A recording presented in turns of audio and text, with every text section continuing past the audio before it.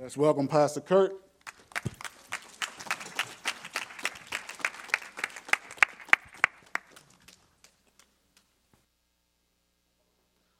Another thing that all men need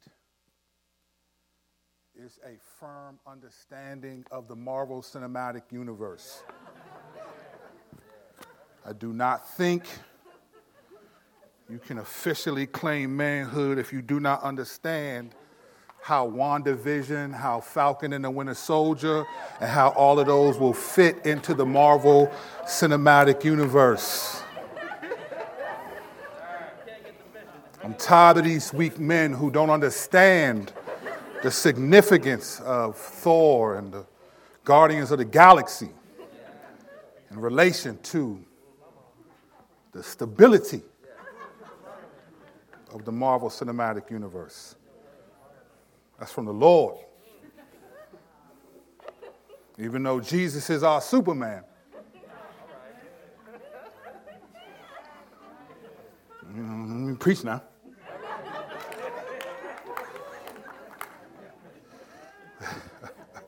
You know, there's some people that would come to the pulpit and think they're preaching by saying that. I am not one of those people. Let's pray. Let's pray and get comfortable.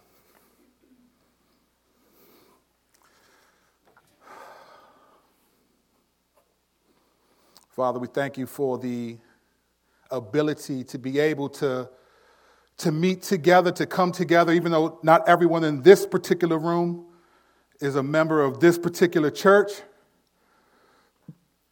but they may be members of the church, the body of Christ. And so, Lord, today we are grateful for the responsibility and the opportunity to hear your word in person, or to hear what we perceive to be a word from you. So, Lord, I pray that you would, for those who are members of this church and who have been a part of the series that we're in, I pray that today would be a helpful understanding of what we'll talk about. For those who are not members of this church and are coming to visit and haven't been a part of the journey that we've been on to hear this message, I pray that this may also be helpful for them as well. But ultimately, Lord, helpful or not, I pray that what's said today, as what was sung today, glorifies you. This is less about my delivery, my personality, my understanding. This is more about your glory. So even in my error, be glorified. For your glory and our good. In your name we pray. Amen. If you are visiting our church, or visiting this morning, either online or in person, we have been in a series in the book of Romans. It's a Romans review series. We were in Romans before the pandemic, and then we paused for quite some time to deal with just the pressures of and the fears of what does it mean to live in a culture where you may catch a virus and die. And so we paused for a long time, and so we've, since January, been returning back to the book of Romans and speaking messages to help us get back into the mind of the book. So if you're a guest this morning and this is your first time, let me apologize first because this will be a little different than what we're normally used to. This is not going to be, for you, possibly an easy to follow message because we're examining a portion of a chapter in the book of Romans and trying to understand what does it actually mean, because it is one of the most controversial passages in the Bible. So it's one of those passages where people have studied it and have come to multiple positions, but two in particular. And today we're going to look at, are those true? Because I have said that I don't think that either of those interpretations are the right ones. I am going against some of the theological heavyweights such as Augustine, Luther, Calvin, John Piper, Martin Lloyd-Jones, and others who have had different perspectives on this passage. Now you may say, why would you go against them? Well, because they're human beings like the rest of us. They're fallible just like us.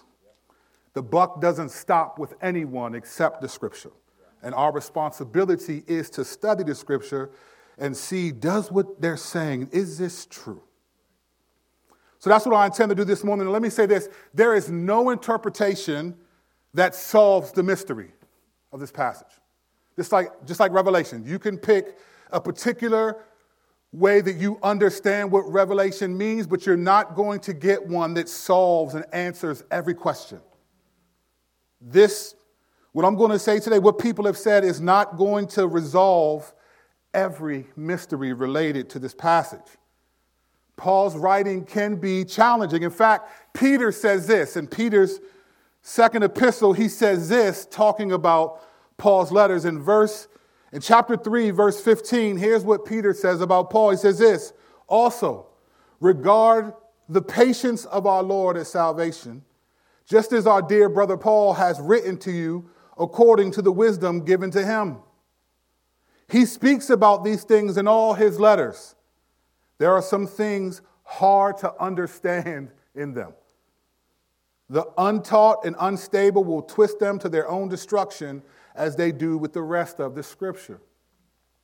So here's Peter, one who was with God the whole time, filled with the Spirit of God, whom God made the leader of the apostles. He is acknowledging that Paul has things in his letters that are difficult to understand. He's saying that as someone filled with the Spirit, speaking and teaching the very scripture that will become eventually our Bible. So he's saying Paul has some stuff that's hard to understand. So if Peter's saying that, I think we should believe him. One of the reasons and one of the challenges why it's hard to understand what Paul is talking about in the passage we're looking at in Romans 7 is because we don't know what it's like. We don't know what it was like to live under the Mosaic law. We have no idea. We can read about it. We can watch movies and reinterpretations, but none of us know what it's like to live as a Jew thinking that the way that I am righteous before God is by keeping all of these laws and by all these rituals. And then all of a sudden, this guy named Jesus comes, and now we don't have to do those in the same way. None of us know what that transition is like. For us, we've only lived like this. So we can't imagine the paradigm shift for them to say you are not under the Mosaic law. You don't have to obey the 10 Commandments perfectly in the same way because Jesus has done that. We have no idea what that's like. At best, we can only come from not being a Christian to being a Christian. But in reality, we don't follow the law, though. So we don't know what that's like. We don't understand that the freedom that people would experience by believing in Jesus, we have no idea what that's like. We can't imagine. Maybe if we were in prison and prisoners of war for some time and got out and we're now free to do things that we couldn't do, maybe on some level we would understand this idea of freedom. But as it relates to my relationship with the Creator, we have no idea how difficult that transition is for them. And so we import into it our understanding, our ideas, because we just don't know. We don't know what that's like. We don't know what freedom actually looks like. Here's what we do know. Jesus, in speaking to people, said this in front of a bunch of people in Matthew 11. Here's what Jesus said. Here's what we do know. Jesus said this, "Come to me, all of you who are weary and burdened, and I will give you rest. Take up my yoke and learn from me, because I am lowly and humble in heart. And you will find rest for your souls.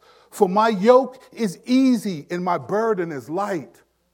So we know this, that from Jesus' perspective, whatever they were living and believing was way more difficult than believing in him. We know that at least. We know that Jesus said, my burden is light. Come follow me. Follow me, believe in me. My yoke is easy and my burden is light. He's saying that in comparison to the yoke and burden that you're under right now. So we at least know from Jesus' perspective, how they were living was way more difficult for them than how they would live by following Jesus. That we do know. Another challenge in trying to understand what's happening is people often start with this question. Who is Paul speaking as? And when we're going to read, for those of you who don't know what we're talking about, we're going to read the verses in just a moment. But who is Paul speaking as? Is he speaking as a believer struggling with sin? Or is he speaking as an unregenerate Jew? Is he personifying Israel? Who is he speaking as? These are the questions. The challenge is, and the key is not who is Paul speaking as, but who is he speaking to? Who's he talking to? We run to, well, he clearly is talking about himself. Look, it's all the eyes in the first person. But who's he talking to? And why is he saying what he's saying based on who he's talking to? He's talking to people for a reason, and he's saying this for a reason. To do this correctly, we have to spill over into Romans chapter 8. We have to. Because you see, our Bibles have these chapter headings and these verses. But when Paul wrote this, it didn't have that. It was just a thought. There were no chapter headings, no verses. It wasn't like Paul, after Romans 7, said, all right, let me stop here, chill for a while, and let me just write life in the Spirit. No. That's what people have done over time to help us understand what's happening. But those chapter headings are not inspired by the Holy Spirit. Those are there by the publisher of whatever Bible translation you're using to help you understand at least what they think will be what this passage is about. So it's helpful, but it's not necessarily biblical. So when we look at these and we think, oh, my chapter heading says the problem of sin in us. Maybe that's what Paul's talking about, but maybe not. We have to imagine him writing the letter straight through, because in the days when these letters were written, they read these letters straight through. They don't have the capacity that we have. We're too distracted by technology and other desires. We don't have the capacity. At some point, a couple people in here are going to pull out their phone. You're going to pull out your phone, look at it, no matter what, you're going to check your Instagram, you're going to check your Twitter, you're going to check your Facebook. You might even make a move on chess real quick. You might even do a quick word with friends joint. If you still play Candy Crush, which is actually a sin issue in my book, if you're still playing that type of game, you might do that. Like, you don't have the capacity to sit and listen to the scripture being read the way they did. They don't get up and they don't start talking to other people and cracking jokes. Maybe they did, but they read the whole letter. So you saw it in context. That's a challenge because we read the letter in sections. We read these 5 verses, and then that's our quiet time for today. And then we read these. And I'm not saying that's wrong. I'm just saying that's not the only way to truly understand what the Bible is actually saying. So today will be a little different. I'm going to try to prove a case. I do not think Paul is talking as a Christian confessing his sin. I do not. I think Paul is speaking as a Christian because he's never not speaking as a Christian. But I don't think he's confessing his sin in the passage we're about to read. I think it's something more profound, and we'll walk through that. Beginning in verse 14 of chapter 7 in Romans. I'm reading from the CSB translation, and I quote, "For we know that the law is spiritual, but I am of the flesh, sold as a slave to sin. For I do not understand what I am doing because I do not practice what I want to do, but I do what I hate. Now, if I do what I do not want to do, I agree with the law that it is good. So now I am no longer the one doing it, but it is sin living in me. For I know that nothing good lives in me, that is in my flesh. For the desire to do what is good is with me, but there is no ability to do it. For I do not do the good that I want to do, but I practice the evil that I do not want to do. Now, if I do what I do not want, I am no longer the one that does it, but it is the sin that lives in me. So I discover this law. When I want to do what is good, evil is present with me. For in my inner self, I delight in God's law. But I see a different law in the parts of my body, waging war against the law of my mind and taking me prisoner to the law of sin in the parts of my body. What a wretched man I am. Who will rescue me from this body of death? Thanks be to God through Jesus Christ our Lord. So then, with my mind, I myself am serving the law of God, but with my flesh, the law of sin." End quote. Last week, someone asked the question, does the interpretation you choose matter? If you think Paul is a Christian, or if you think he's speaking as an unregenerate Jew, which means just a Jew before Christ, does that matter? And I said, not really. And my answer was speaking to the grand scheme of our relationship with God and our journey to eternity with him. In the grand scheme, no, it doesn't matter. Just like it doesn't matter what end times position you choose in the grand scheme. But now I want to revise my answer, because I think it does matter if you think he's confessing his sin as a Christian and talking about the struggles of the Christian life. I think it does matter if you think that way, and it can affect you if you think that way. So today I'm going to do two things. I want to try to show why I don't think that's what he's doing, and then I'm going to show you what I think he is doing, what he is saying right here. And the reason why this is important, because if you think Paul is confessing his sin, that he's sharing his struggles as a Christian living with sin, then there's nowhere else in the New Testament that Scripture expects you to feel this way as a believer. You will not find other verses in the New Testament after believing in Jesus that expect you to feel what Paul is expressing right here as a Christian. In fact, you won't find Paul say this anywhere else in any other letter. So if Paul is confessing his sin as a Christian, then there's nowhere else in the New Testament that expects you to have this perspective of yourself while you're living and struggling with sin. Not in a credible translation. Not in any. And you can feel free. This is all. You can test me on this. Search the New Testament. Search the epistles. You won't find it in any, you won't find it in John and Peter and none of them. As a matter of fact, here's what you'll hear, stuff like this in 1 John 2:1. He'll say stuff like this. This is John, the Apostle John. My little children, I am writing these things to you so that you may not sin. But if anyone does sin, we have an advocate with the Father, Jesus Christ, the righteous one. He said, listen, if you do sin, guess what? You're justified. You've been justified in Jesus. You have an advocate. If you do sin, you have an advocate. Don't forget, you're justified. 2 Peter 1:9 and 10, these are verses that I share with my church consistently. But I want to make sure we understand what's saying here. This is what Peter says. In verses 5 through 7 of 2 Peter 1, he lists these qualities about brotherly affection, love, and all these things. And he says this in verse 9. You can go back and check these yourself. I don't have time to go through all of those. But he says this, the person who lacks these things, these good qualities, he said, is blind and short-sighted and has forgotten the cleansing from his past sins.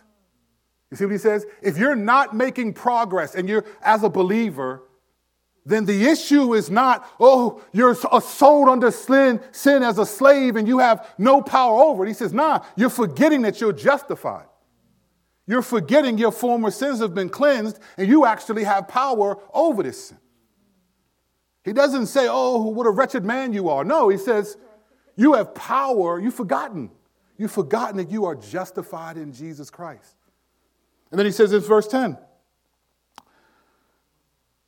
he says, therefore, brothers and sisters, make every effort to conform your calling and election, because if you do these things, you will never stumble. You know what he's saying right there? Make sure you know you're justified. Make sure you know you're justified. That's what calling and election is, right? It's to be justified. Make sure you're a believer and you believe in Jesus, because if you do, then you're justified. That's the motivation for your obedience. You're not motivated from your obedience by recognizing how sinful you are and how wretched your body is. That's not the point that the New Testament makes apart from Romans 7, if he's talking as a Christian confessing his sin. Another passage that you see in 2 Timothy, same writer, Paul, wrote this. This is a trustworthy saying, for if we died with him, we will also live with him. If we endure, we will also reign with him. If we deny him, he will also deny us. If we are faithless, he remains faithful, for he cannot deny himself. So this deny Jesus is not the same thing as sinning against the Lord. It's I don't recognize him. He's not my Lord and Savior. There are people that profess to be Christians that deny Jesus and walk away from the faith. And he says, if you deny me, then he's going to deny you. You can't deny him and then expect him to be like, there's my child, let him in. It's like, nope. It's not happening. My bad does not work in that scene. He's saying, listen, if we are faithless, that means if we sin, he's going to remain faithful. Why? Because he cannot deny himself. Who is himself? Those who are justified that are a part of his body. He's not going to deny people. He's not going to, he remains faithful. He's not going to deny himself. He's not going to say, oh, they don't belong to me. It's like, nah. You know why? Because we're saints that can still sin. The scripture doesn't anywhere, I could say 15, 20 more scriptures. It doesn't say anywhere else besides Romans 7, this perspective of myself as a Christian struggling with sin.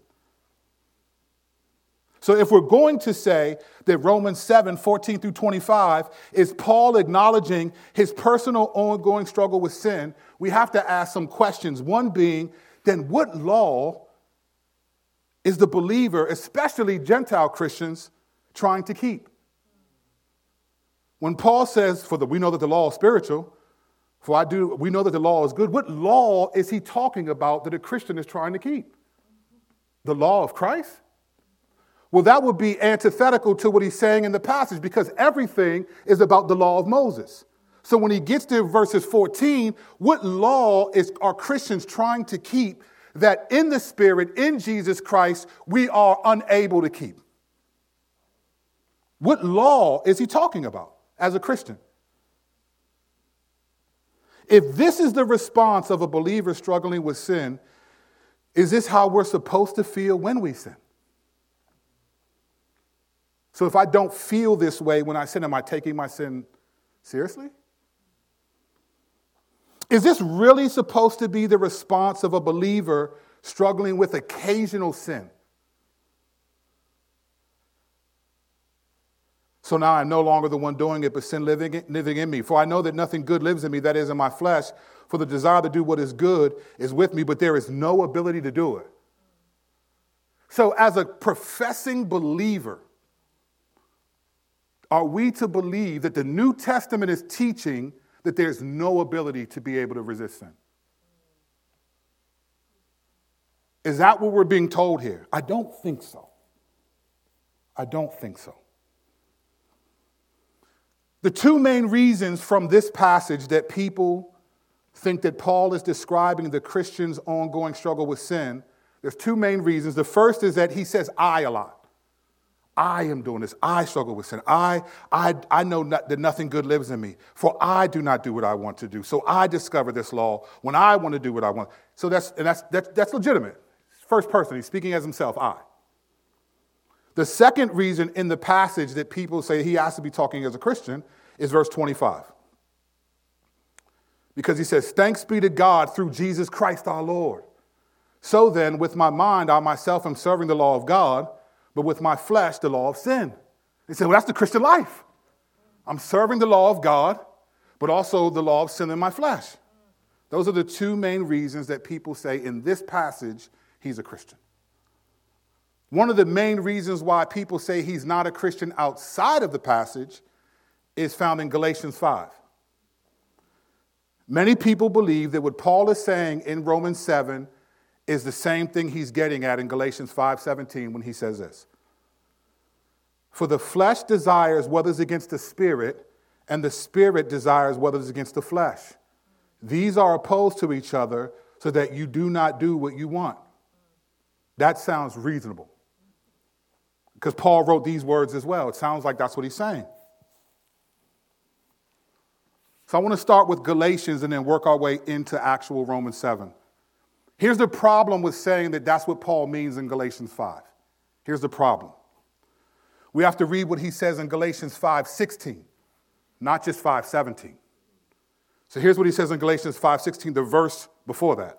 He says this, I say then, walk by the Spirit, and you will certainly not carry out the desires of the flesh. Listen to what he's saying. Walk by the Spirit, and you will certainly not carry out the desires of the flesh. That's his perspective. But in Romans 7, he's incapable of not carrying out the desires of the flesh. But then here he says, if you walk by the Spirit, you will certainly not do that. And then he says in verse 17, for the flesh desires what against the Spirit, and the Spirit desires what is against the flesh. These are opposed to each other so that you do not do what you want to do. These aren't equal entities. He's saying, look, if you walk by the Spirit, you will definitely not walk by the flesh. Why? The Spirit's there to stop the flesh from doing what it wants to do. The flesh does try to oppose the Spirit, but the Spirit said, these aren't like these two. These aren't like angel and demon on your shoulder. Oh, man, listen to God, obey God. Oh, man, don't listen to him. That's not what it says. That's a cartoon. He's not talking about that. He's talking about something more profound. Listen, if you walk by the Spirit, you will not gratify the desires of the flesh.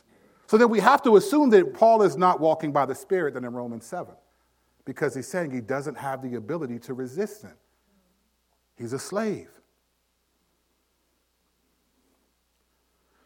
The context of what Paul says in Galatians 5 comes out of what he says to them in Galatians 3. We're going to start in verse 2:20. Here's the point that Paul is making. Here's his problem with the Galatians and why he's telling them, walk by the Spirit and you won't gratify the desires of the flesh. You won't live disobediently if you walk by the Spirit. He said, you most certainly will not.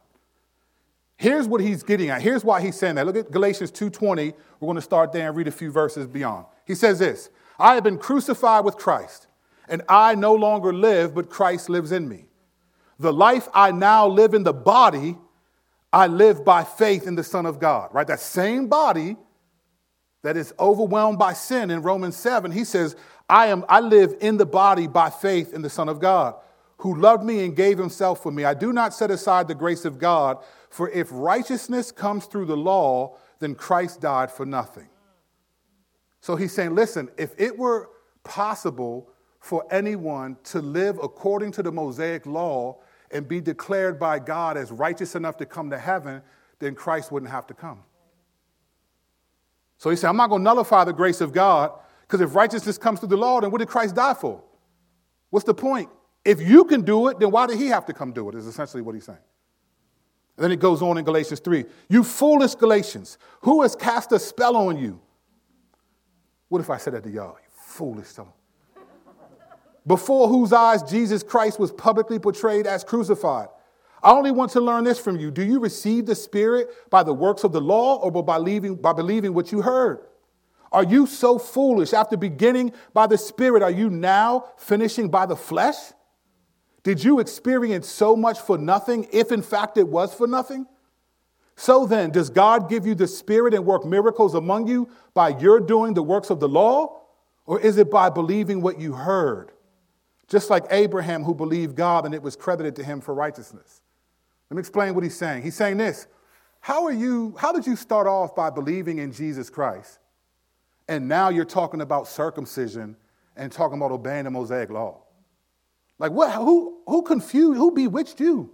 Like, how do you start off by faith in Jesus is how I'm saving you, observe all these miracles, only to now say we got to go back and live the Mosaic law? He's like, what are you talking about? He's frustrated because they're rejecting their justification. See, here's what you might not know. The way God designed Old Testament Jews to live was justification was coming by obeying the law. Here's the catch, though. You got to do it perfectly. And if you do it one time, that's a wrap for the rest of your life. So God, in his kindness, provided a way out by having you could sacrifice animals. And that was your way that you'd be forgiven for the sins that you committed. Because the law, you couldn't keep it perfectly. So his frustration is them trying to reject their justification. This was the main issue in Paul's day.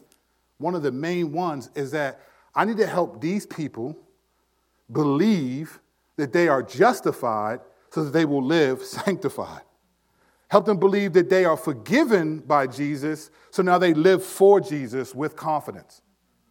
Because if you start saying, well, you're justified by it, basically it's this. Whose flesh justifies you before God? Whose flesh makes you righteous before God? When God looks at you and says, you're not guilty, you're not going to be punished for the sins you committed, On whose standard is that? Your own flesh and your own obedience or Jesus's? This is the point that he's making. Whose flesh are you trusting in to stand before God to determine where you're going to spend eternity? Jesus' flesh or your flesh? And he's frustrated because they're going back to focusing on their own flesh, their own ability to obey God. And he's saying, we told you, you can't do it. Stop getting circumcised. It doesn't matter anymore. That's the argument that he's making in Galatians. The main disobedience for Paul was Christians trying to keep the Mosaic law. And it wasn't just Galatians. It was prevalent in Romans. That's a predominant theme for him is, listen, I need to remind you repeatedly that you're justified so you have confidence to live sanctified. I want to remind you that you are forgiven by Jesus so that you have confidence to live in obedience in Jesus. That's his point. We'll see this fleshed out in a couple of ways. Now to Romans 7. There are 3 therefores that we have to pay attention to in this chapter. Well, one of them is in Romans 8:1, but it's connected. 3 therefores. Now here's what the word therefore means. Whenever you see therefore in the Bible, it means either so then,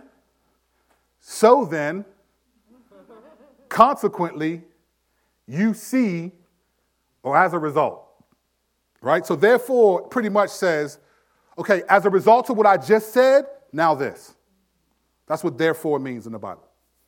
In Romans 7, there are 2 therefores and there's one in Romans 8. We have to look at what these therefores mean. So verse 4 is the first therefore. Here's what he's saying in therefore, this one. Therefore, my brothers and sisters, you also were put to death in relation to the law through the body of Christ, so that you may not belong to another. You belong to him who was raised from the dead in order that we may bear fruit for God. Okay, so that's the therefore. So in light of what, as a result, so what is he saying? You see, my brothers and sisters, you also were put to death. Well, what is he saying that from? What does he say before that he's trying to help them understand the difference? Well, verse 1 says this, since I am speaking, who is he speaking to? I'm speaking to those who know the law. Gentile Christians wouldn't know the law of Moses because they didn't have to live it. So in this chapter, he's speaking to Christians who are Jewish that know the law. Says, I'm speaking to those who know the law, brothers and sisters. Don't you know that the law rules over someone as long as he lives? For example, a married woman is legally bound to her husband while he lives. But if her husband dies, she is released from the law regarding the husband. So then, if she's married to another man while her husband is living, she will be called an adulteress. But if her husband dies, she is free from that law. Then, if she is married to another man, she's not an adulteress.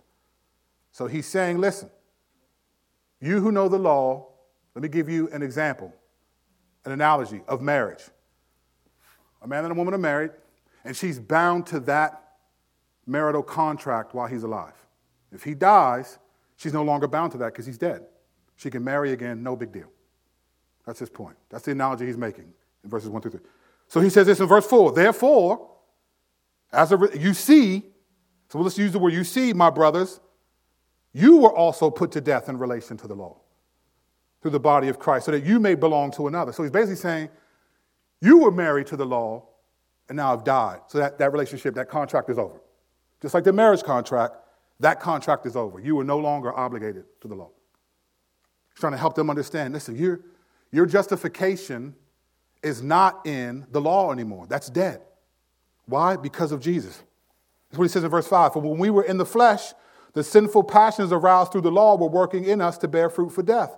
But now, verse 6, we have been released from the law, since we have died to what held us, so that we may serve in the newness of the Spirit and not in the old letter to the law. That newness of the Spirit that he's talking about is still in his human body.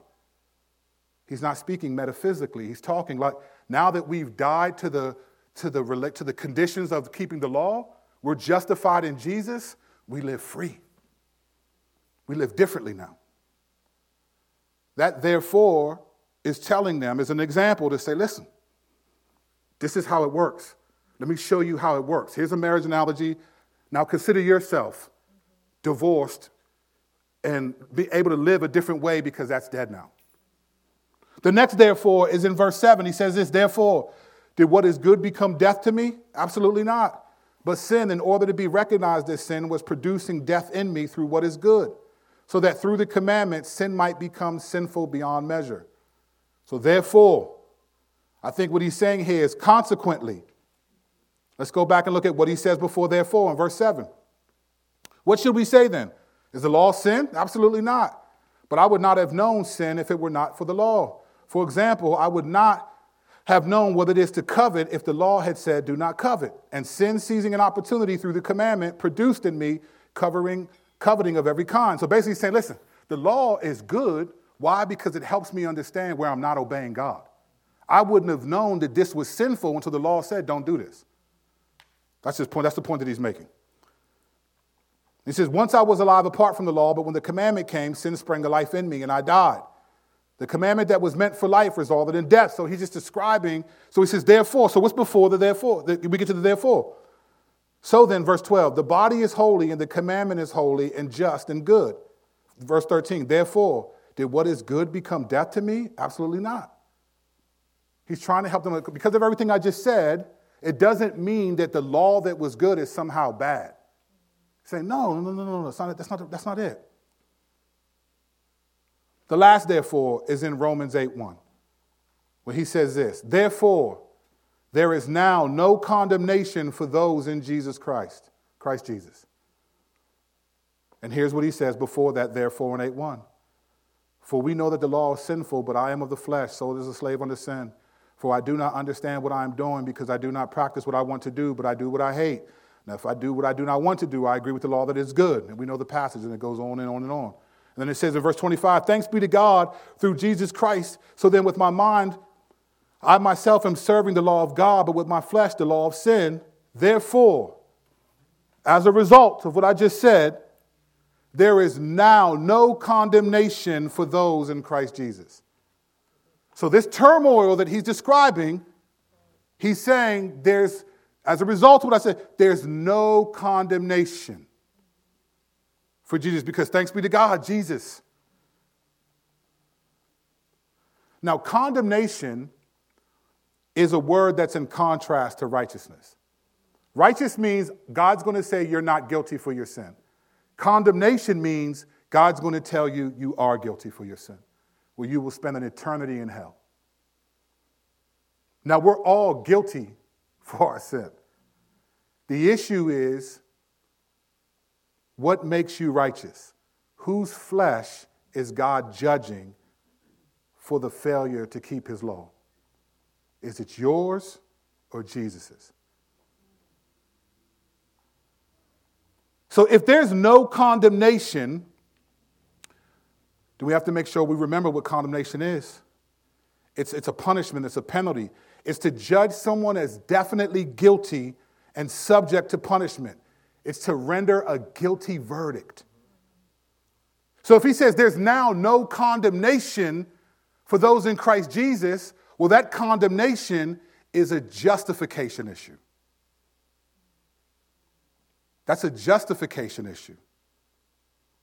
He's saying there's no condemnation. There's no guilty verdict for all the struggle with sin that I was saying in verses 14 through 24 because of Jesus.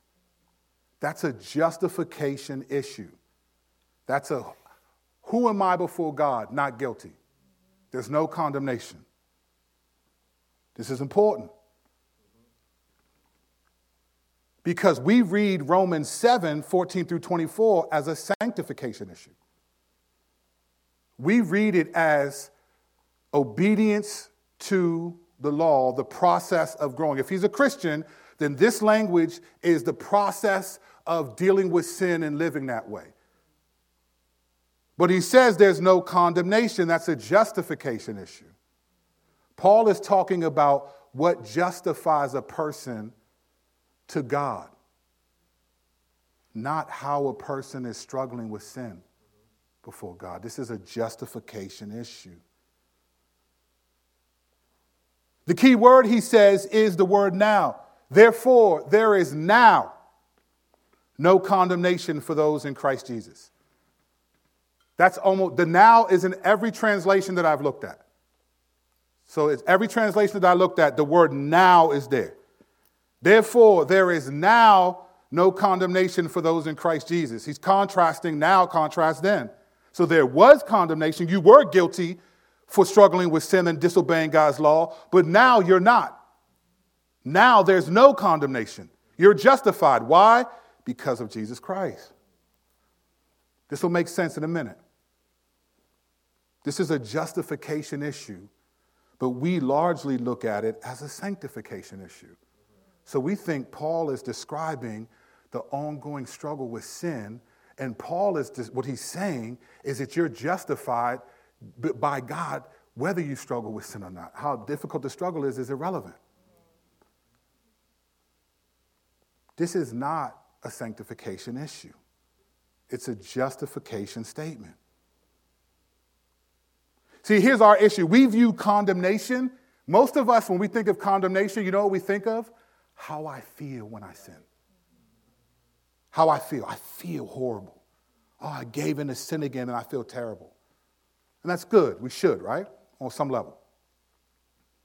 But we view condemnation, the word, we think of it as a personal, emotional, negative group of feelings because I've sinned. And so if that's the issue, if condemnation here means that, then it's definitely a sanctification issue. But if condemnation here means justification, then that's not what Paul's talking about. He's not talking about how bad you feel when you sin. He's talking about how justified you are to continue fighting. He's not describing, oh, this is what it feels like when I feel. Even if you feel like that, he's not describing this is what I feel like. He's describing you don't have to feel this way because you're justified. You're forgiven in Christ Jesus. Listen, let's go a little bit further in Romans 8. He says, there is therefore now no condemnation for those in Christ Jesus. Verse 2, because the law of the Spirit of life in Christ Jesus has set you free from the law of sin and death. Verse 3, for what could the law do? What the law could not do, since it was weakened by the flesh, God did. He condemned sin in the flesh by sending his own son in the likeness of as a sinful offering. That's a justification language. That has nothing to do with how you feel as a Christian. It has to do with your state before God, even as you struggle with sin. Paul's not describing how he feels as a believer. He's describing the justification that comes to live confidently, even if there's a sin struggle. Oh, this will make sense in a second. Paul is talking about the freedom to obey because you've been justified. That's a different motivation. There's a different confidence Paul's talking about. In fact, most every theologian will say that chapters 5 through 8 of Romans is talking about the Christian life. Most everyone will say that. Here's the thing, and I agree with that. But here's what Paul's talking about in chapters 5 through 8. He is convincing people of their justification. And even the notions of obeying are obeying because you're justified. Let me prove this. Let's go to chapter 5. Chapter 5 is all about justification by faith. God will see us as not guilty, not because we didn't sin or we didn't sin as much as we used to, but because Jesus' flesh is who was judged instead of ours, after he kept the law perfectly. So this is justification. Listen to this language. Beginning in verse 8. I'm not going to hit the whole chapter because we'll be here till next Thursday. All these chapters. I'm just going to hit portions. You can go back and check these for yourself. At the end of the day, you don't have to agree with anything I'm saying, but I promise you it'll free you. Listen to what he's saying beginning in verse 8. But God proves his own love for us, and that while we were still sinners, Christ died for us. How much more then, since we have now been justified by his blood, will we be saved through him from wrath? For if while we were sinners, we were reconciled to God through the death of his son, how much more, having been reconciled, will we be saved by his life?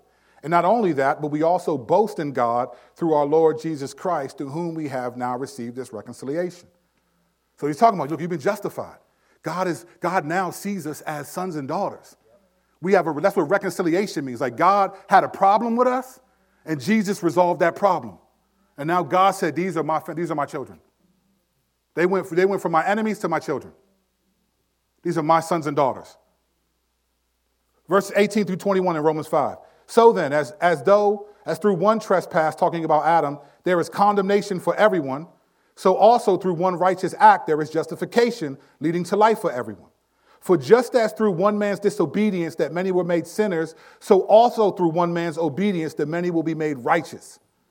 For the law came along to multiply the trespass, but where sin multiplied, grace multiplied even more. In other words, the law came, and now people realize how much they really sinned because they know what they're doing.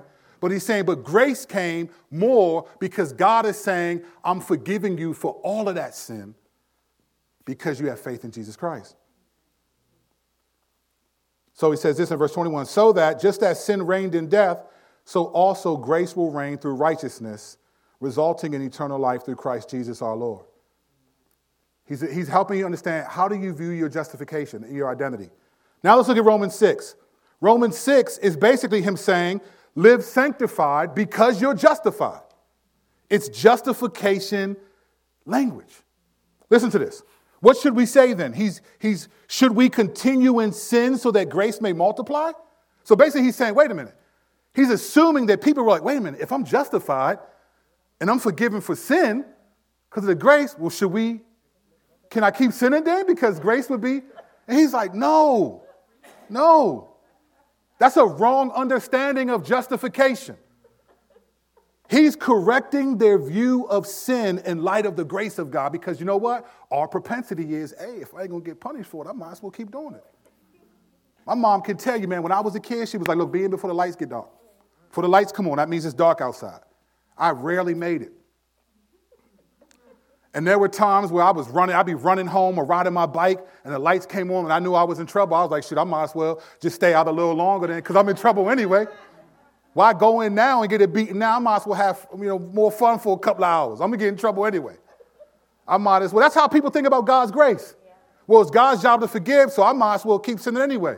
And he's saying, no. That's a wrong understanding of your justification. So he asked this question in Romans 6. What should we say then? Should we continue in sin that grace may multiply? No. That's not how you view justification. He's saying, absolutely not. How can we who still died to sin still live in it? See, that's justification language. That's not sanctification language. We're still fighting sin, right?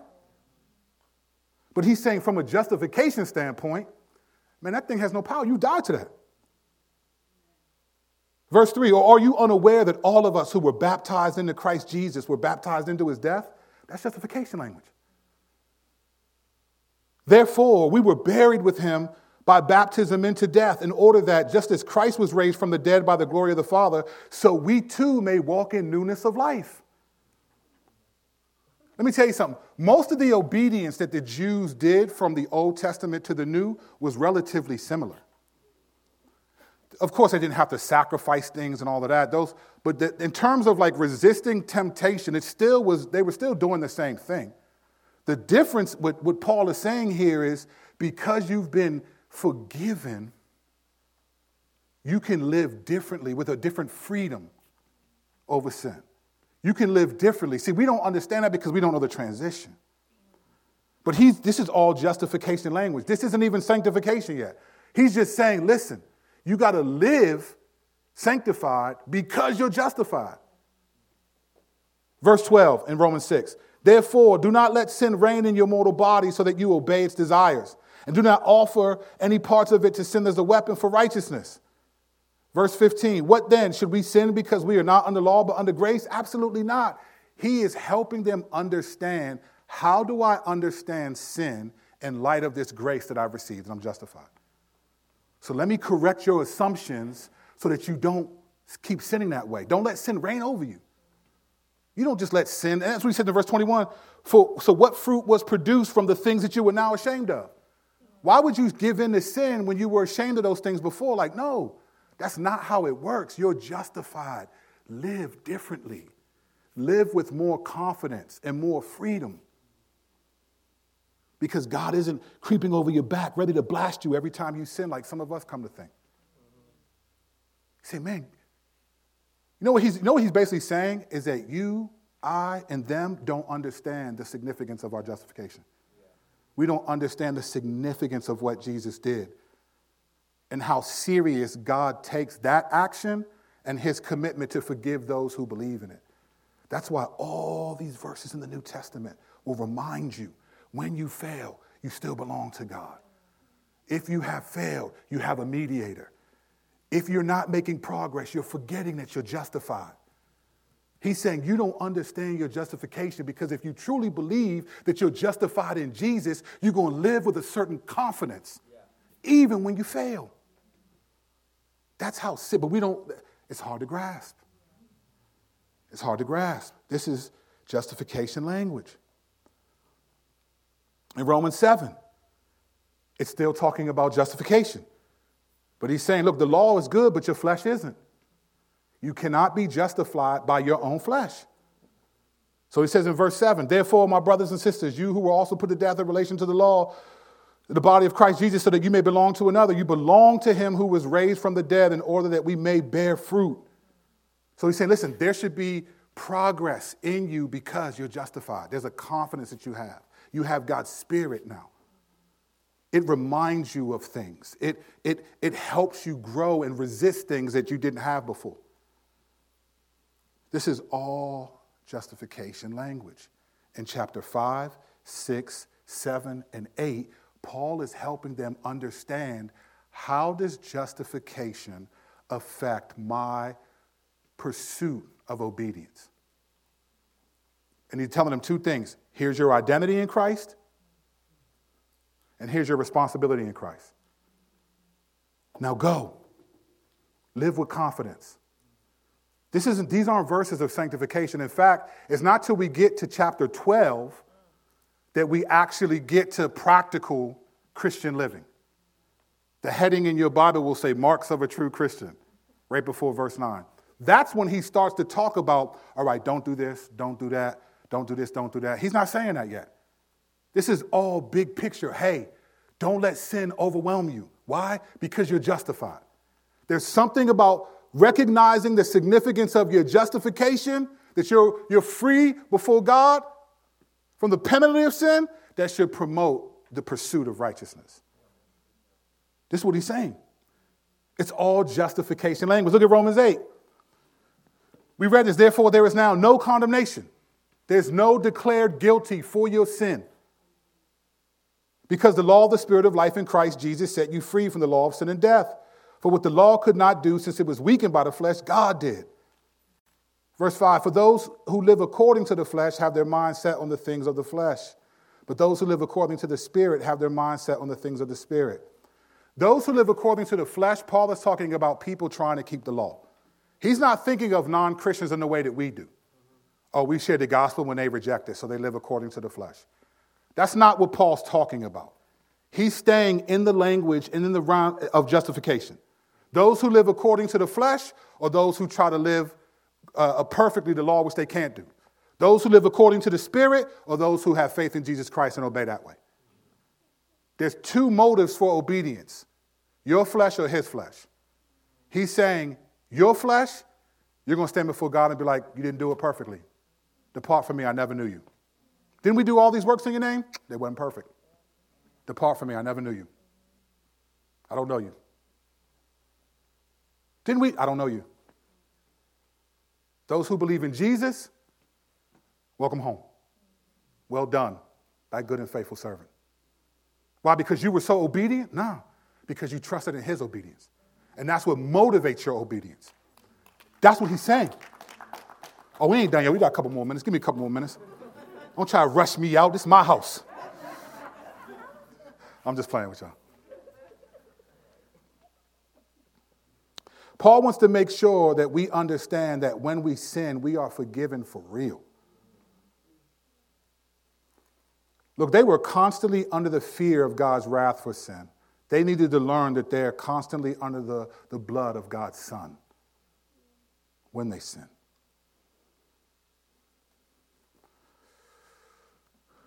Coming to a close here. The use of analogies. Paul uses analogies to explain his point. He uses a lot of analogies. Sometimes he says them, sometimes you figure them out. Case in point, Romans 6. Here's what he says in verse 15. What then? Should we sin because we are not under law but under grace? Absolutely not. Don't you know that if you offer yourselves to someone as obedient slaves, you are slaves of the one that you obey, either of sin leading to death or of obedience leading to righteousness? Verse 17, but thanks be to God that although you used to be slaves of sin, you obeyed from the heart that pattern of teaching to which you were handed over. And having been set free from sin, you became enslaved to righteousness. 19, I am using a human analogy because of the weakness of your flesh. So here Paul is telling them, what I just said in those 3 verses about slave and free, that's an analogy because it's hard for you to understand what I'm saying. So I'm going to use an analogy to help you understand what I mean. In Romans 7, he uses an analogy of marriage, right? Verse 1, since I am speaking to those who know the law, brothers and sisters, don't you know that the law rules over someone as long as he lives? For example, he's giving them an example of marriage. Here's an example of what I mean. You know what it means to be married, someone dies, but he gives them an example. And then he says, you are like the woman whose husband died. You are free now to marry someone else, to marry Christ, to live according to the way Christ does it and not Moses, because you've died to that. That's an analogy. He says this in verse 7. So for what should we say then? Is the law sin? Absolutely not. On the contrary, I would not know what sin were if it were not for the law. For example, I would not have known what it is to covet if the law said do not covet. And seeing sin, seizing the opportunity through the commandment, produced in me every type of coveting, for apart from the law, sin is dead. And he says this in verse 9. Once I was alive apart from the law, but when the commandment came, sin sprang to life in me and I died. The commandment that was meant for me resulted in death for me. Here's the question. In this language, just this language. When was Paul ever alive apart from the law? When was he ever alive apart from the law? This is first person. If he's talking about his own relationship and own struggle, when was Paul ever alive apart from the law? He never was. Because he was a Jew and grew up. You had to memorize the whole first 5 books of the Pentateuch when you were 13 at your bar mitzvah. Paul was never apart from the law. Let me prove it. Philippians 3 through 6. Here's what he says about himself. This is Paul, as a Christian, looking back on himself as a non-Christian. This is his perspective of himself. Paul in his own words. Here's what he says in Philippians 3. For we are the circumcision, the ones who worship by the Spirit of God, boast in Christ Jesus, and do not put confidence in the flesh. Although I have reasons for confidence in the flesh. If anyone thinks he has grounds for confidence in the flesh, I have more. Circumcised on the 8th day, of the nation of Israel, of the tribe of Benjamin, a Hebrew born of Hebrews, regarding the law, a Pharisee, regarding zeal, persecuting the church, regarding the righteousness that is in the law, blameless. Now listen to what he's saying. Paul is looking back on himself as a non-Christian and saying, I was killing it. So if anyone wants to boast about having confidence in their flesh, their ability to keep the law, I can. And his proof is this. When he said circumcised on the 8th day, you know what he was saying? That my parents kept the law strictly. That was the law. Not everybody obeyed the law and got circumcised on the 8th day. Paul said, I was circumcised on the 8th day. My parents kept the law. A commentator said this about Paul's perspective right here. It said this. Regarding achievement, he spoke of zeal in the law. Pharisee comes from the word meaning separation, e.g. to honor the Old Testament law. Zeal, evidenced by persecuting the church, was unnecessary even for Pharisees. So he's saying, I went beyond what most Pharisees did. And then he says this, righteousness that is in the law means that Paul achieved all the law could promise. He had not failed by Jewish standards. This is his life looking back as a Christian, filled with the Spirit, knowing that he can't keep the law perfectly, but still says, I can have more confidence than any of them because I kept the law better than all of them. So now, all of a sudden, now Paul, with the Spirit of God in him, thinks less of himself than he did when he was a non-Christian? Paul now thinks of himself as weaker than he was as a non-Christian? He's boasting as a Christian about his life as a non-Christian and his ability to keep the law, and now all of a sudden he's talking about my inability to obey in Jesus Christ? I don't think so. I don't think so. Paul's view of himself was, listen, when Paul said I was the chief of sinners, he's not talking about his sanctification. Paul's talking about I was so zealous in keeping the law that I persecuted God's people. I was so deceived by my righteousness in the law that I went as far as persecuting the church. And because of that, I'm the worst of sinners because I persecuted God's people. Paul's not saying his sanctification was low. He's saying his justification was so high that it led him to disobey who God is. And so he sees that and is like, man, I'm the least of the apostles. I'm the last person that deserves to be an apostle. Why? Because I persecuted the church.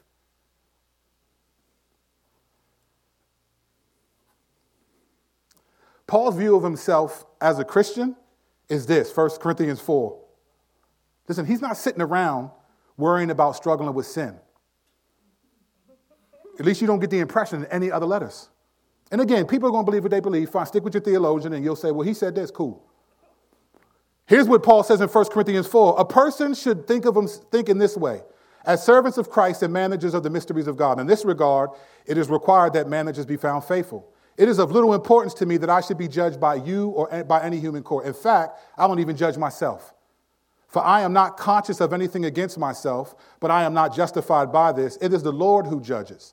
So don't judge anything prematurely before the Lord comes, who will both bring to light what is hidden in darkness and reveal the intentions of the hearts, and then praise will come to each one from God. Paul is saying, listen, I'm not even judging myself.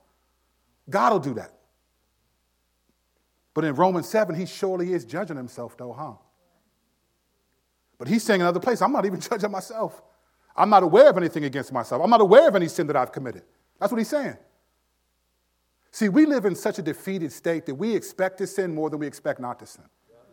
And so we evaluate what the Bible says like as if everyone has this expectation, but the Bible doesn't. Now, I'm not talking about living sinless, but the Bible expects us to think and to have confidence, to bear fruit in every good work. And if you're not, then Peter said, look, you're forgetting who you are. If you're not making progress, it ain't because you're sold as a slave under sin. It's because you're forgetting that you're justified. Romans 7 is a justification issue, not a sanctification issue. Paul isn't identifying with them. He's trying to get them to bring them where he is, what he already knows and believes to be true. Let me prove this point lastly, and then we'll close.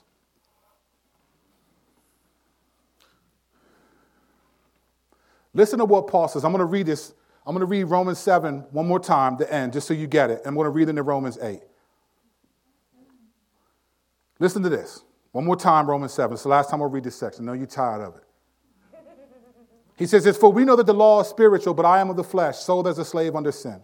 For I do not understand what I am doing because I do not practice what I want to do, but I do what I hate. Now, if I do not do what I want to do, I agree with the law that it is good. So now I am no longer the one doing it, but sin living in me. For I know that nothing good lives in me, that is, my flesh, for the desire to do what is good, but there is no ability to do it.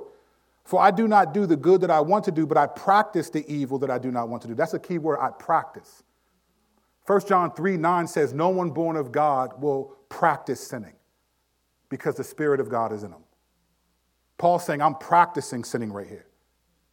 And 1 John 3 says, no one born of God practices sin. So this is Paul confessing his sin. Let's stay with it. Let's pick up on verse 23. But I see a different law in the parts of my body, waging war against the law of my mind and taking me prisoner to the law of sin in the parts of the body. Verse 24, what a wretched man I am. Who will rescue me from the body of death? From this body of death. Thanks be to God through Jesus Christ our Lord. So then with my mind, I myself am serving the law of God, but with my flesh, the law of sin. Romans 8:1. Therefore, there is now no condemnation for those in Christ Jesus, because the law of the Spirit of life in Christ Jesus has set you free from the law of sin and death. Let's pause here for a second.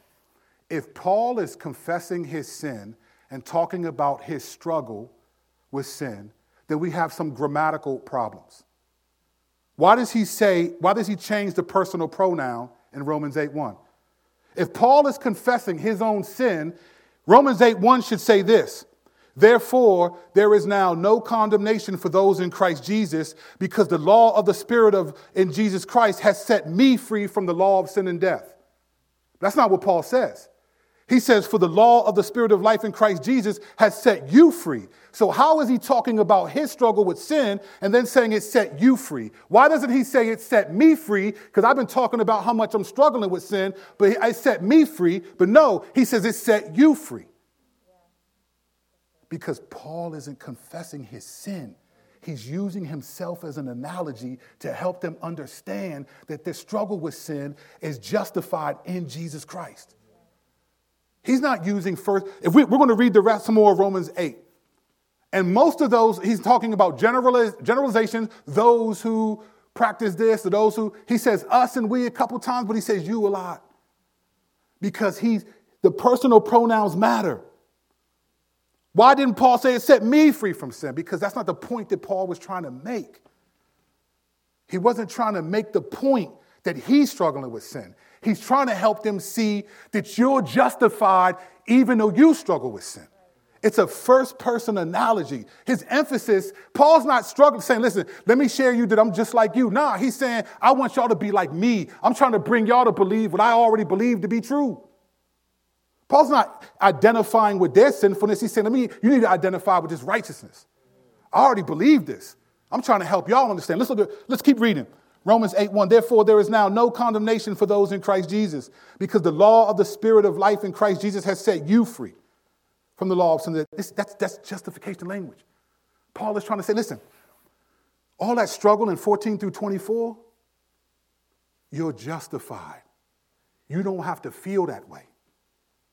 You don't have to interact with, you don't have to think of sin that way and think you're saying, because you're justified. There's a power in knowing you're declared righteous before God. Now, understanding how to use that power, that's a different story. But understanding it, we can laugh, right? But 2 Timothy 3, he said what? In the list of all these sins that he lists in 2 Timothy 3:5, he said, look, those who have the form of godliness but deny its power. Those are people that are going to experience the wrath of God. Look that up, 2 Timothy 3:5. Those who have the form of godliness but deny its power. These are people who understand what it takes to be saved, but they don't feel like doing it. I know I ain't saying nothing. Listen. Verse 2, because the law of the Spirit of life in Christ Jesus has set you free from the law of sin and death. For what the law could not do, since it was weakened in the flesh, God did. This is all justification. He condemned sin in the flesh by sending his own Son in the likeness of sinful flesh as a sin offering, in order that the law's requirement will be fulfilled. Now he brings himself into it, in us. So once he makes sure you understand, Paul's not talking about himself. He's saying you need to believe this. And then he includes himself in us, who do not walk according to the flesh, but according to the Spirit.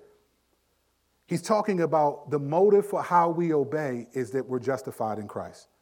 That's what it means to walk according to the Spirit. We live differently. For those who live according to the flesh have their mind set on the things of the flesh. But those who live according to the Spirit have their mind set on the things of the Spirit. See, all this for those, these are generalizations. He's making a point to help them understand, listen, you've been justified. All of Romans 8, when you get to the end of it, that he says that, that nothing can separate you from God. Why? Because you're justified.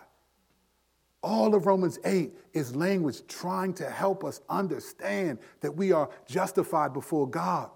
That Romans 7 is an analogy of Paul saying, listen, I'm making a point to show you that even in all that struggle, you've been set free because you've been justified by Jesus.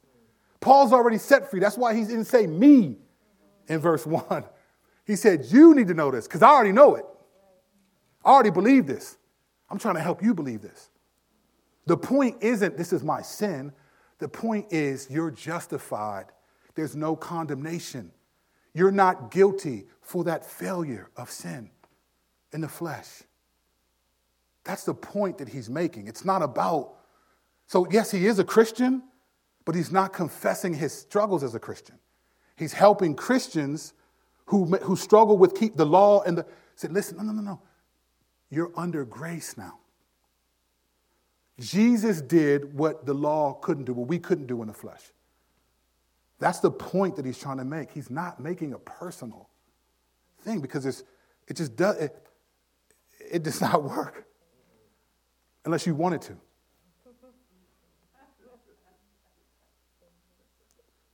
Verse 7, the mindset of the flesh is hostile to God because it does not submit to God's law. Indeed, it is unable to do so for those in the flesh who cannot please God. But you, however, you are not in the flesh, but in the Spirit. If indeed the Spirit of God lives in you. If anyone does not have the Spirit of Christ, he does not belong to him. Now, if Christ is in you, there's not a lot of me in here. Paul's not sharing his struggles with sin and then comforting himself with the truth. It was an analogy to help you see that you should be comforted because you've rejected the law and you're living in the Spirit. You believe in Jesus. You're justified. There's no condemnation for your inability to live perfectly. That's what it's about. You got to live perfectly to keep the law, and you can't. And you don't have to worry about being condemned before God. You won't because you put faith in Jesus. He lived perfectly. And now you live with confidence in his perfection. That's what Paul is saying. The rest of Romans 8 is him just saying what's true because of justification. Verse 14, for all those who are led by God's Spirit are God's sons. For you did not receive a spirit of slavery to fall back into fear. Instead, you received the spirit of adoption, by whom we cry, Abba, Father. See, this is who you are now. The Spirit himself testifies with our spirit that we are God's children, and if children, also heirs, heirs of God and co-heirs with Christ, if indeed we suffer with him so that we may be glorified with him. It's all language. Like this is all true because Christ has justified all of us. He doesn't really get to practical sanctification until chapter 12. Because you know what 9 and 11 is? Chapter 9 is going to be about God's sovereignty over choosing who gets to be justified or not. That's chapter 9. Chapter 10 talks about the response of people who were justified by believing in Jesus. And chapter 11 is him making the point, don't think that the Jews who have rejected Jesus will not at some point be justified and believe in Jesus. It's all justification until Romans 12. Now, he says, all right, therefore, 12:1. Do not be conformed to the image of this world, but be transformed by the renewing of your mind, and by testing you may discern what is the will of God, what is good and acceptable in due time. That's when he starts talking about, all right, practical Christian living. Here's how you live. Verse 13, submit to governing authorities. Verse 14, chapter 14. Walk humbly. If your brother struggles with something and you don't, serve him. That's what he does. That's all practical Christian living. That's sanctification. This is justification language. Paul's trying to help you see, hey, the point of the passage is not his personal struggle with sin. The point of the passage is obedience under the law versus obedience under grace. He's not identifying with them in the struggle with sin. He's trying to get them to identify with him in the confidence in Christ. That's Paul's perspective. Paul is bringing them theological truths they already believe and using a first-person analogy to illustrate that. Romans 7 are 3 different analogies. Marriage, what the law accomplishes, and then the failure of the law to justify. That's why there's no condemnation. It set you free. Chapters 5 and 8 are a wonderful exposition of the reality and identity of those who are justified in Christ. So is he a Christian in Romans 7? Yeah. Is he confessing his sin? That's not the point he's making. Not at all. He's reminding them that because you're justified, there's no condemnation, even though there's sin in your life. That's the point. And the rest of chapter 8, he's proving that point. That's what I think the Bible says. I do not think Paul is confessing his sin as a Christian. Because if he did, then I don't understand how he could say he has no power over sin. When through the rest of the New Testament, that's all he talks about, including this letter. Let's close. Father, this is a lot of information. You have much more information than I do. I know some of this will go over people's heads, and I get that. But I pray that the simple truths that make sense stick. And Lord, ultimately, Lord, this doesn't resolve every tension of the passage. But I hope that it does spark, at least, if not today, personal study, if people are curious about it. Father, I do want to pray for those who see this as Paul confessing his sin as a Christian. I pray that if that is true, that you have many more verses that do not expect us to think of ourselves that way. So I pray, Father, that if it is true, if I'm wrong and he is a Christian, that you would prevent us from seeing ourselves in verses as the way that we view ourselves when we struggle with sin, because that's not the point that he's making. In fact, in Romans 8, he makes that very clear. We are not going to experience condemnation because we have faith in Jesus Christ. I believe you want us to live confidently in the identity that you've given us, even as we struggle. As James says, we stumble in various ways. It is inconsistent from what I see that any believer should think of himself as Paul describes in Romans 7. So Lord, I pray that you would do whatever work is necessary, free those who need to be freed, encourage those who need to be encouraged, and ultimately when we all move on, confident to live sanctified because we've been justified. In your name we pray. Amen.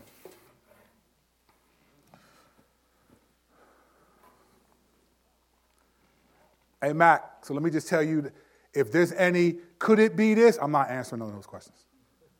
And here's why. Because we're talking about real exegetical work. Unless someone has a verses that, I don't want people just to be guessing, well, couldn't he just be struggling? Because then I think this is what I've said I believe it to be true. So if there's any, could it be this, then I can talk to that person offline. I don't want to answer those type of questions here. Got you. The first question that we have is a two-parter. I'll read it in its entirety and then go back to the first part. So in its entirety is we now have an understanding that salvation is by grace through faith, and that salvation has actually always been by grace through faith. Were there any Old Testament Jews who shared this understanding, or did all the Old Testament Jews believe that righteousness came through the law? And if the majority, if not all, Jews believed that righteousness came through the law, did they simply misunderstand the scriptures, or did God intentionally send a works righteousness message?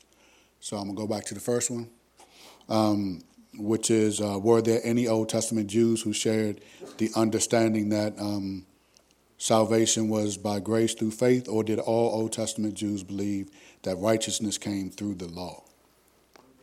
I don't think that all Old Testament Jews were monolithic in what they thought. So I think it was still grace that God gave the Jews the law, right? That was Paul's point in Romans 3. All right, well then, what was the point of circumcision then if circumcision doesn't save us? It's like, well, you were given the law of God, right? Like David in Psalm 119, David sees that as a grace. You see, so there are moments in the Old Testament where you do see people who see that as a grace and who love the law.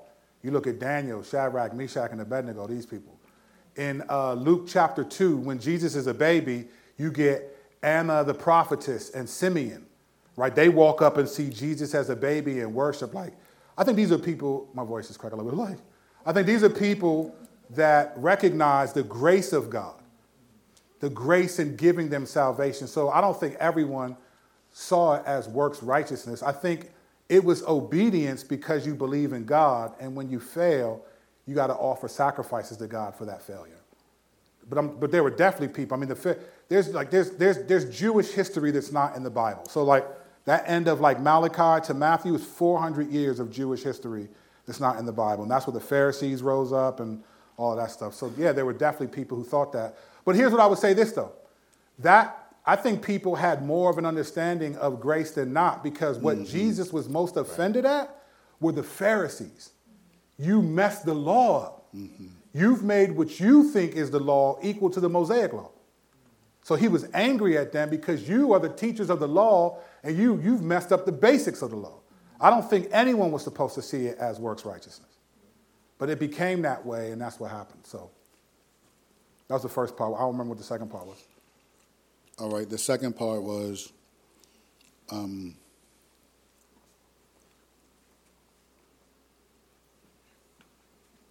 You too, huh? and if the, well, I've been putting other questions there, so me too, yes. And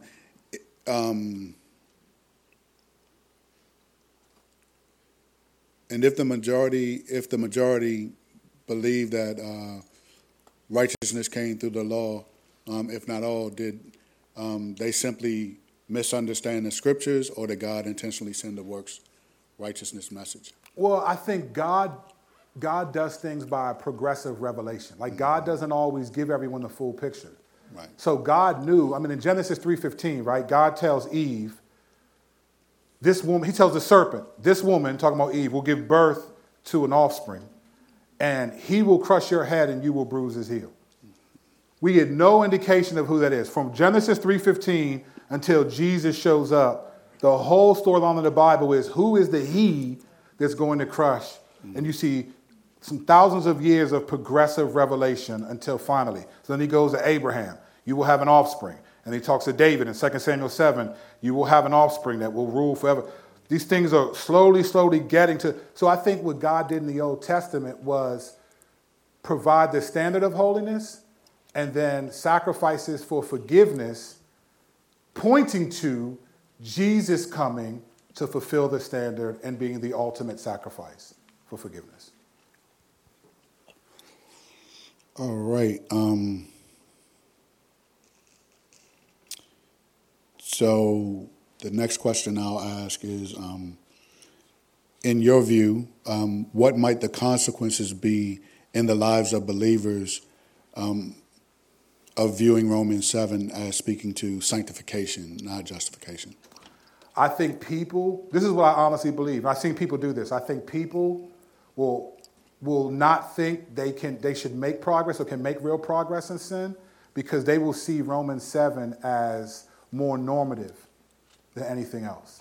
I think people will actually be discouraged from confidence in obedience because they will always go back to Paul saying, look, man, I'm struggling with sin. When I try to do what's good, I don't do it. That will be, I've seen it happen to people where it becomes a detriment. It's like you don't have real confidence to obey the Lord. And this isn't talking about just, occasional sin. Like there are people who see this as the Christian life as it relates to sanctification, obeying God. This is not the Christian life.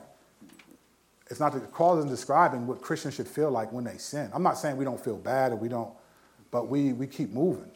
Righteous man falls 7 times and then he gets up 7 times. So I think Christians will, and then so on the other side of that, so that's one. I think the other side is Christians will release themselves from pursuing righteousness at a strong cost. Because, listen, Paul's saying, I'm overwhelmed by sin, I can't do it. Now, I'm not saying that doesn't describe everyone, so that doesn't describe you. Don't think it doesn't describe somebody else. Because none of us are omniscient, right? I'm talking about people struggle with this. And I think people identify with that. And that's why I spoke to that against that more than anything else. Because I think people will think, man, I can't have confidence over pornography. I can't have confidence over things that are really gripping in my life, or even addiction. I've had people use that passage to not necessarily justify addiction, but to make it seem like addiction is biblical. Look. It's like, no. It's real, and I think there are some sins that are way more difficult to fight than others. But like you can overcome it, I don't see that anywhere in the New Testament talking to believers. So that's one of the those are dangerous implications, I think. Subtle to like, you just kind of, I think you can even justify making excuses for why we commit certain sins because it's like, hey, Paul struggles too. Right. Now, the good thing is people say, I can identify with that. Cool. But I don't think that's what that passage is there for. And I don't think God wants you to identify with that more than other passages that talk about your identity and all that. I think God wants you to identify with Romans 8 more than Romans 7, for sure. Well, someone asks, what are the definitions of and the distinctions between sanctification and justification? So justification is God saying you're forgiven and you're not going to be punished for your sin. And sanctification is you learning how to obey Jesus and fighting sin. So one is a declaration, not guilty. The other is a process of growing. So one is a journey, one is a moment. Right. You are justified. When you believe in Jesus Christ, you're not guilty. This is why the thief on the cross has proof. Let me give you proof. Luke 23. I know y'all always need proof. Man, stop it. Listen, Luke, thief on the cross. All right? He's dying.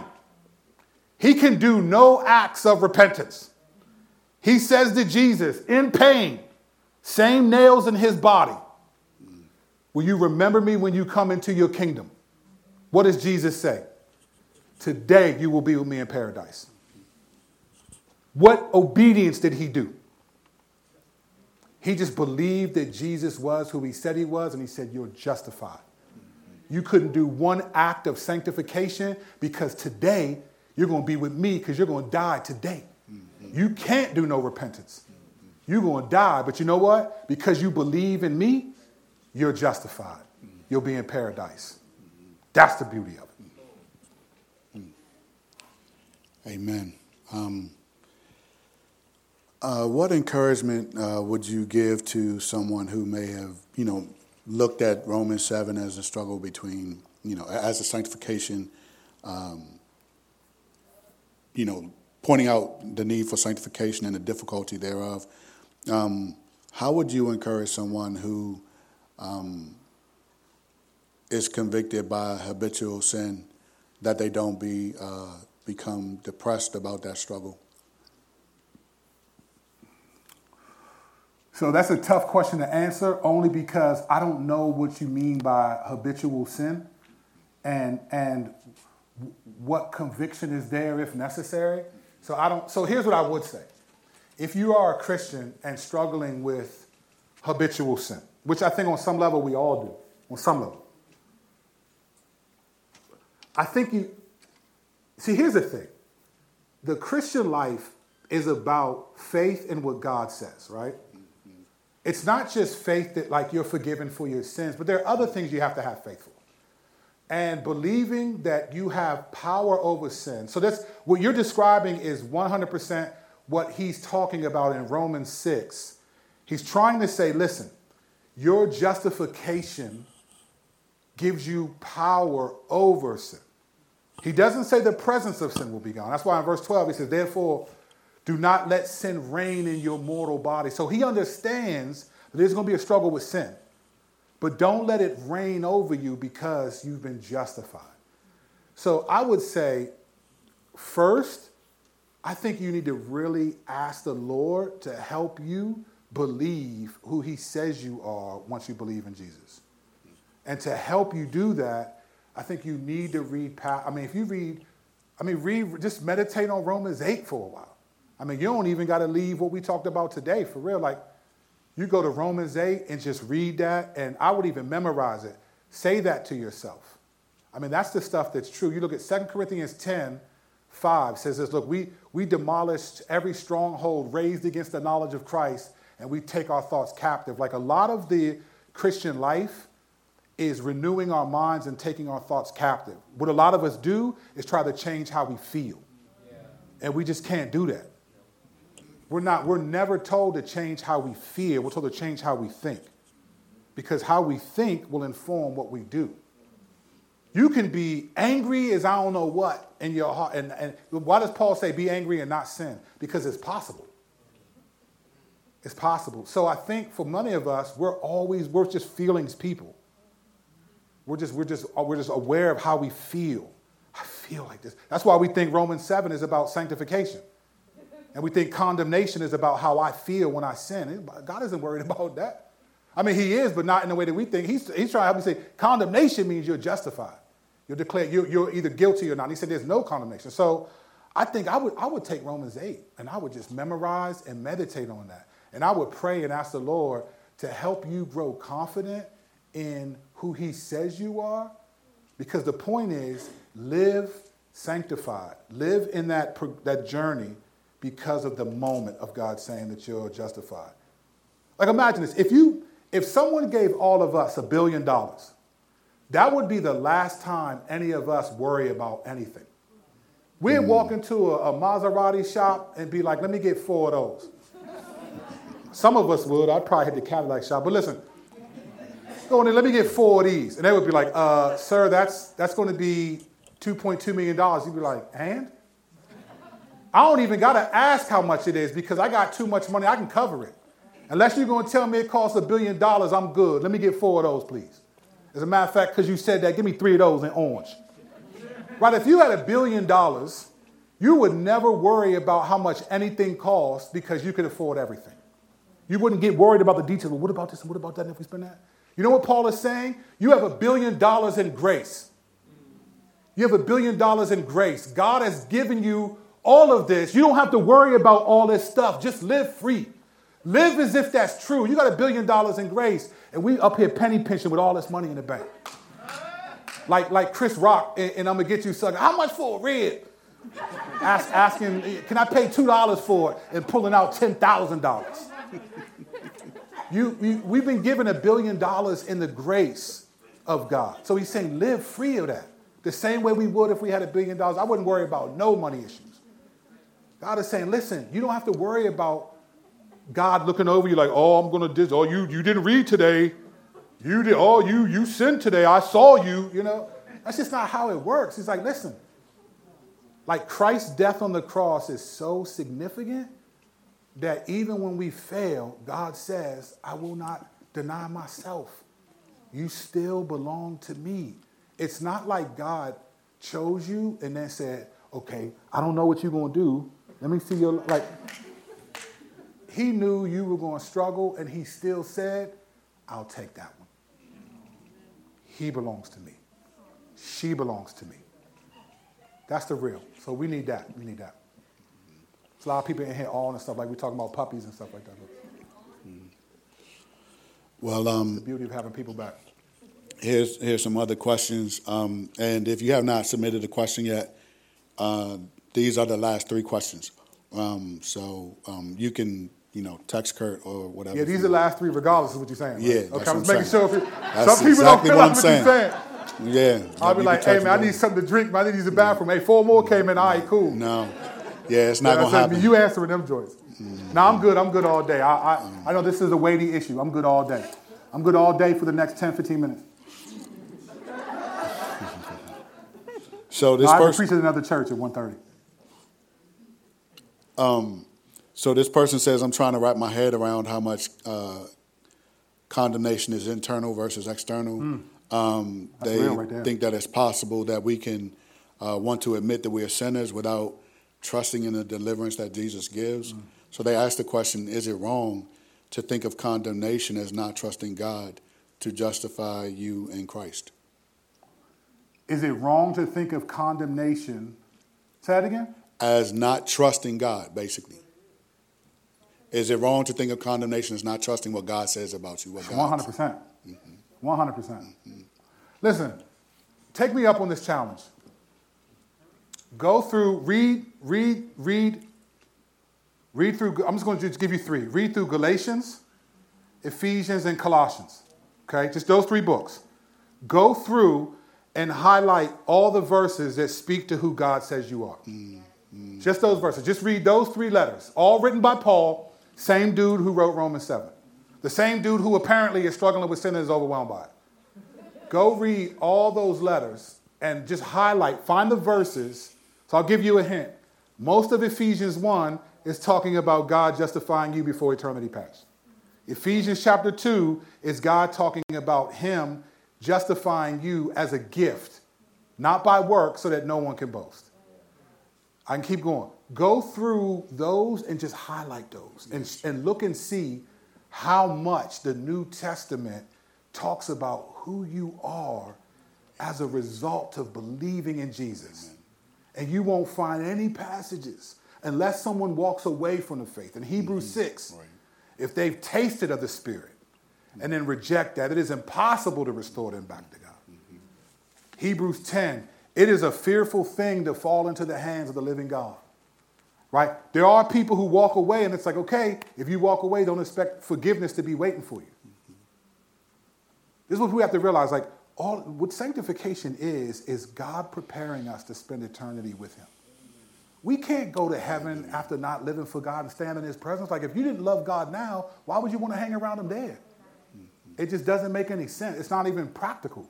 It's not like when you die, you're all of a sudden, you're going to die as you are, and you're going to come, you're going to see God, and it's going to be, how you live is how it's going to be the same. Look at the Abraham and Lazarus, that story, the rich man and Lazarus. That dude died, and it was like, hey, you was the same dude. It's like, that's just the reality. Like, God is preparing us. This is why Hebrews 11 is crucial when he says this. Without faith, it is impossible to please God. And this is why we're saying that we think it's wrong what you're saying. Here's what Hebrews 11 says, particularly verse 6. For if we are to have faith, we must believe, 1, that God exists, and that 2, he rewards those who diligently seek him. So part of faith in God is to believe that he rewards those. So if we don't believe that he rewards us for seeking him, then we don't have faith in God, and it does not please him. Right. It is imperative. Right. And to be honest, many of us don't take that seriously. Right. Because we live in such sanctified perspectives, we think we got justification down, and the reality is we don't. That's why we import sanctification in all these passages. It's just not there. So.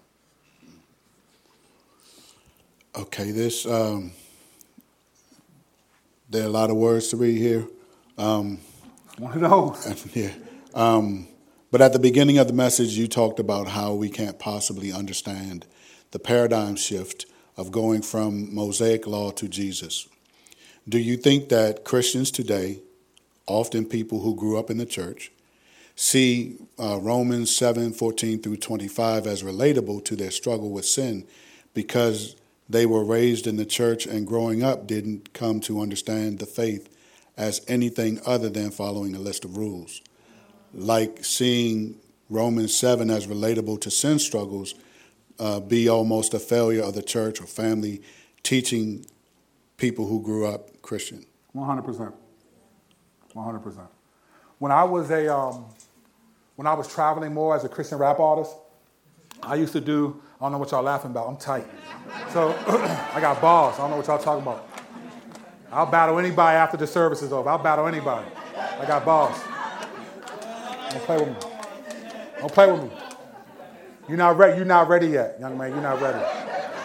I need to hear your mixtape first to see if you're ready. All right, so when I used to travel, I would do a lot of, this is before I had kids. I would do a lot of concerts, and I would do them, like they'd ask me to speak to their youth groups. And I remember being at Creation Festival in front of tens of thousands of people and asking questions like this. How many of you grew up in a Christian home? People raise their hands. How many of your parents treated you like Christians when you grew up? I don't mean taught you doctrines, but actually treated you as related to you like Christians. And people are like, what do you mean? So like when your parents sinned against you, even though you were a kid, did they ask you for forgiveness? You would see hardly any hands go up. And I was like, wow. And then I would have people come up and talk to me afterwards and share all these stories of, their parents, like, they argue with their sibling and their parents will cuss them out and tell them to love their brother. Like how you go? I remember that happened to me one time. I was just tired and my son was acting up and I said, boy, stop whining. And the Lord was like, what are you doing right now? Like I think, exactly, right? I think there's a lot of do as I say, not as I do. And I think one of the reasons why is because as parents, we think that our job is to train our kids and we forget that God uses their disobedience to train us. Yeah. And so one of the things that I learned from this whole thing of traveling, and I learned like, hey man, I need to be a Christian to my kids and not just teach them. So for a long time, I didn't teach my kids theology. I taught them, it'd be practical. And when I sinned, if I was harsh with them or harsh with their mom or whatever, I would be like, boys, please forgive me. And so my kids, they understand that. And so that is a product in our home.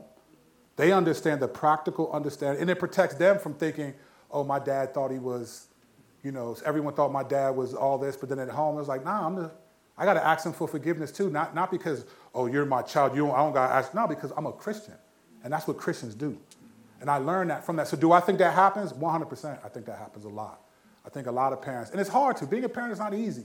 Listen, let me tell you something people don't realize. In the Bible, there are maybe 6 verses on parenting. Most of them are children are a gift from the Lord. I'm talking about parenting, not about children. So when I see these books like this thick that are like, oh, how to raise your kids, I'm like, where are you getting all that info from?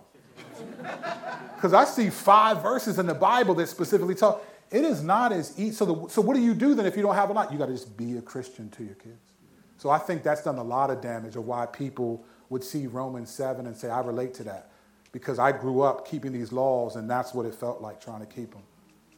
That's why a book like Give Them Grace, one of the best books ever on being a parent, Give Them Grace. I think every parent, as a matter of fact, I'm about to reread that. I think every parent should read Give Them Grace. If you're planning on having children, you should read that book. Give Them Grace is the best book I've read. It's better than Shepherding at all them books. To me, Give Them Grace by Lisa Patrick is incredible. And this is the last question. Thank you, Kurt. The person asks, why do you assume that Romans 8:1, the therefore in Romans 8:1, refers back to Romans 7?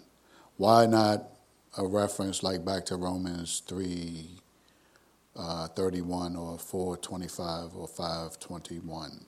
Because the typical rule in the Bible is that the therefore doesn't go beyond the last therefore.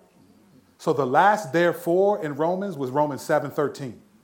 So typically, I mean, it could be bigger than that, sure, but the rule typically is the therefore is talking about the most recent, and if you're not sure, then you usually judge it by the previous therefore. So verse 13 is the last therefore. So verse 14 through 25, to me, is covering the therefore of Romans 8:1. I'm sorry, I overlooked this question, so here it is, the final one, the grand finale, all that. I totally understand what you're saying, but does a translation make a difference? For instance, this person reads the King James Version where 7:2 says the word me instead of you. Does it matter that Paul states himself rather than us? They said 8:2. They said, yeah, and then they said, I'm sorry, 8:2. I think the overall, so I think in a case like that, then you have to look at the overwhelming data. So even if the King James Version says that, other translations I see don't say that, but say the King James Version, the only version, right? The King James Version, that's what some people think, but let me swear by that King James one. You know, so the only reason why it's called King James, that was the name of the king. It could have been King Charles, for real. That translation is not more inspired than other translations. But the overarching argument is still, and you still have to say, okay, then where does Paul speak like that than anywhere else? Even if you think that's what he's saying, you won't find him saying that anywhere else in the New Testament.